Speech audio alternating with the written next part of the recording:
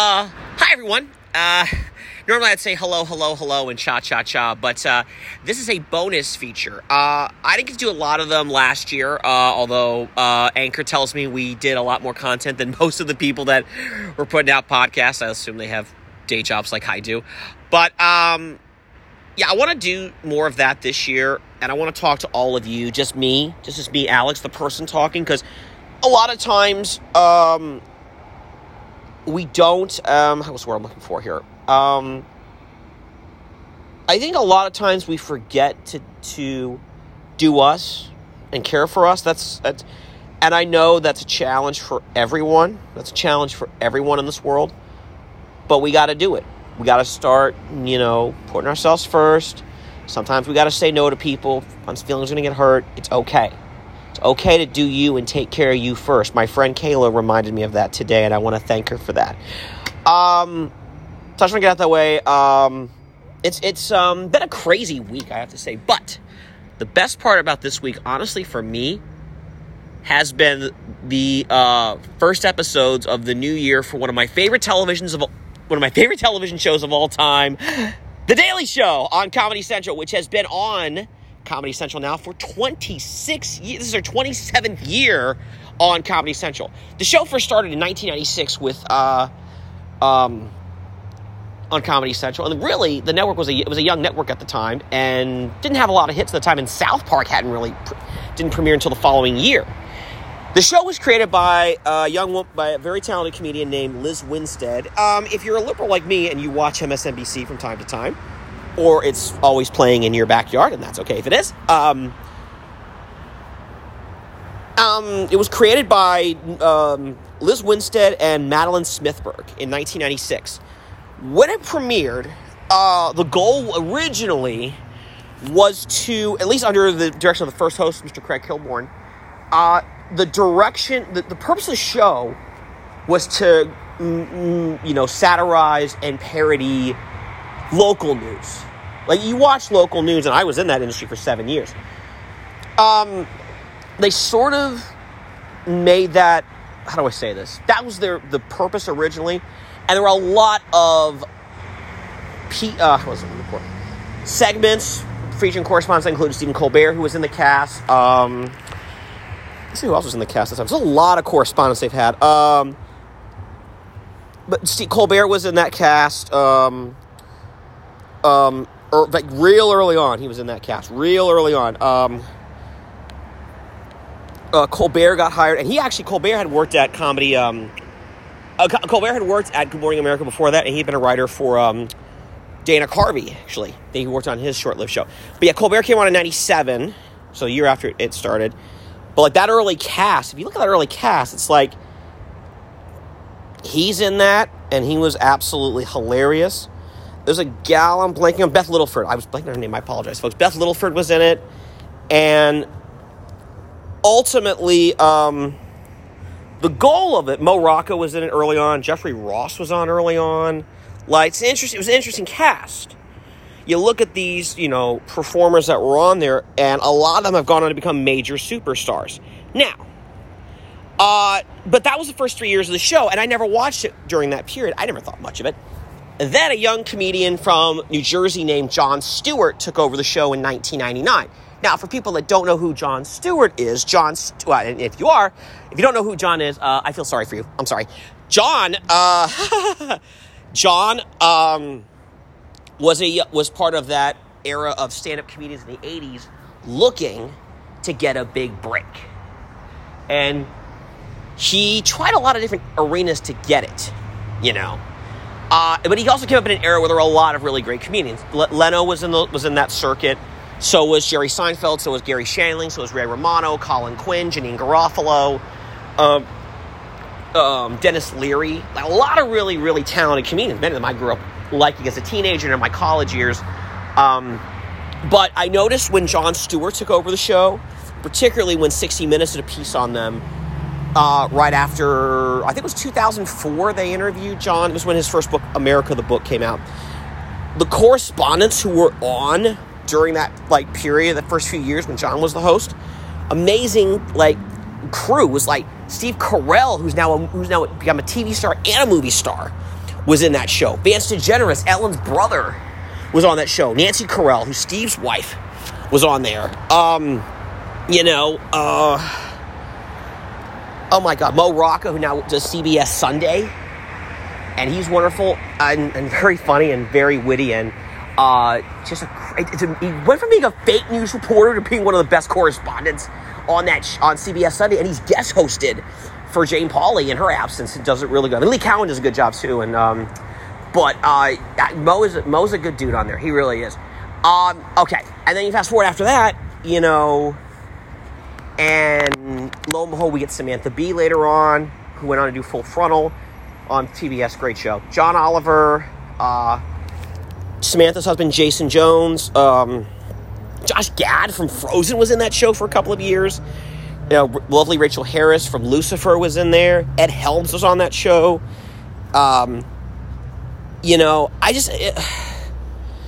Aces Madenvi, I think I said his name right. Yeah. Hassan Minaj, who's a major superstar. Olivia Munn was on that very early on. Rob Riggle, who's really funny, was on there for a couple of years. But, when Jon Stewart took over, and Lewis Black was a contributor from the beginning, and he was absolutely wonderful with his Back in Black segment. Think of it as Andy Rooney on fucking acid. He's not far left. He's not far right. He's somewhere in that, what's the word I'm looking for? Radical center, who's sort of pissed off at both sides, selling us bullshit all these years, That was the purpose of when Jon took over. When Jon Stewart took over the show as host and managing editor, basically or executive producer, whichever term you prefer, he basically went to Comedy Central and said, we're going to make this more news, politics, and issues driven. Because Jon's stand-up was kind of lat already, and before The Daily Show, he had been a frequent guest on Letterman. He almost got Late Night, and, Conan ultimately got it.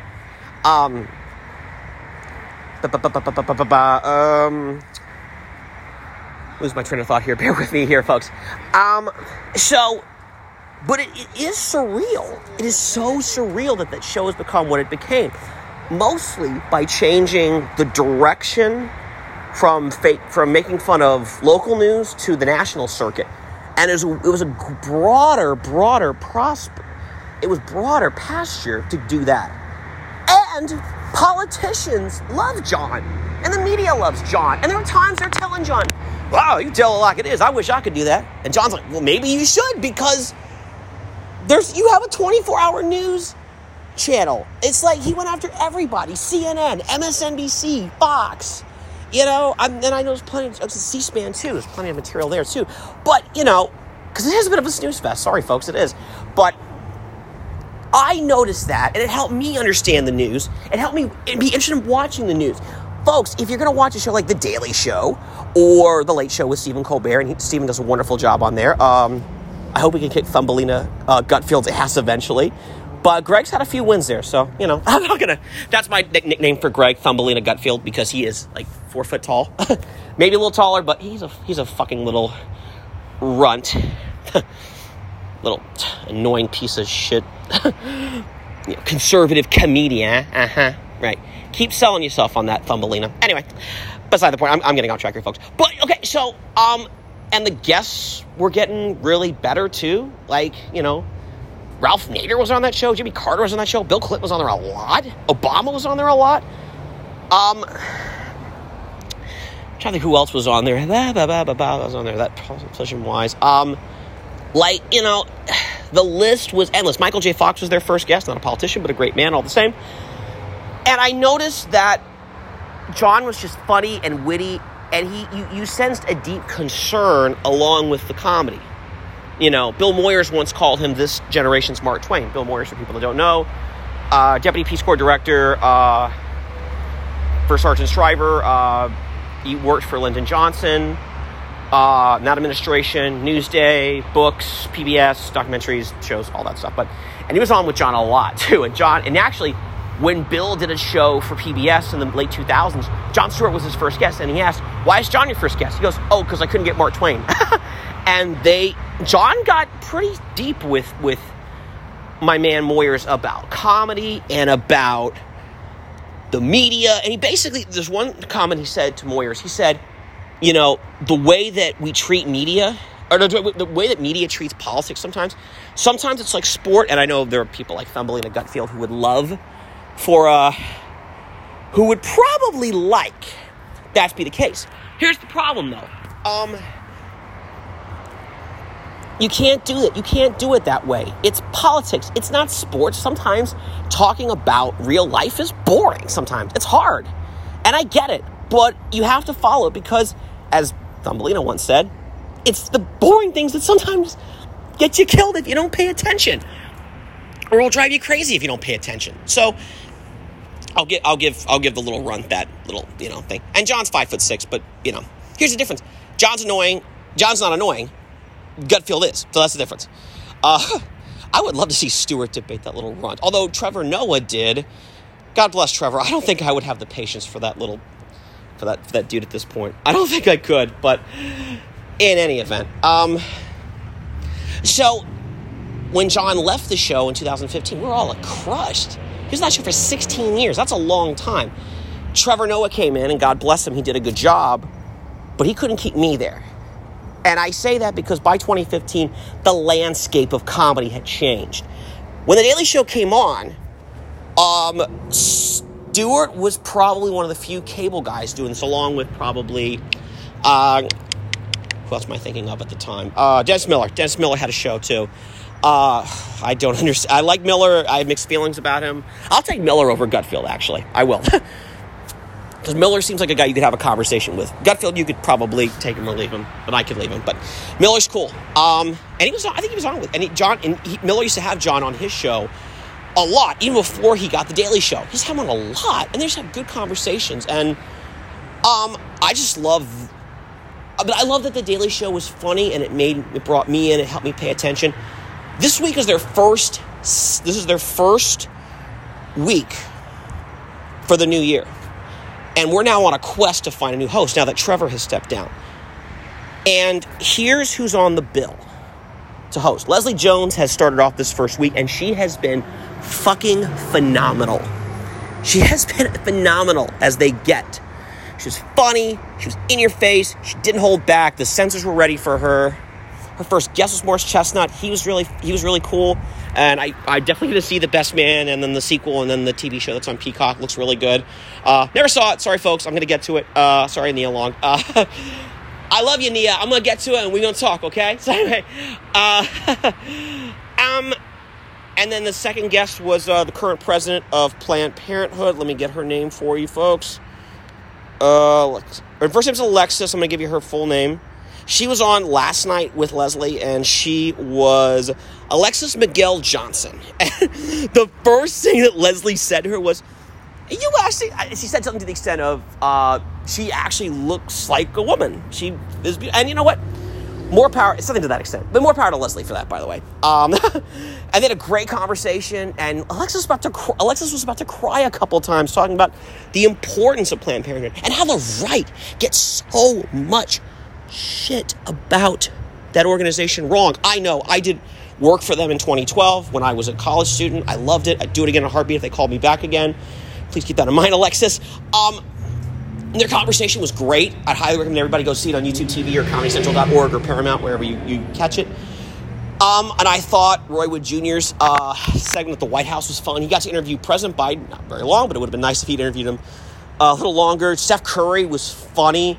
He interviewed the press secretary. I pray Karine still has a job in a month from now. Lovely woman, but she's pretty guarded. And the people that write her off don't know why she's guarded, but we'll get into that in another episode.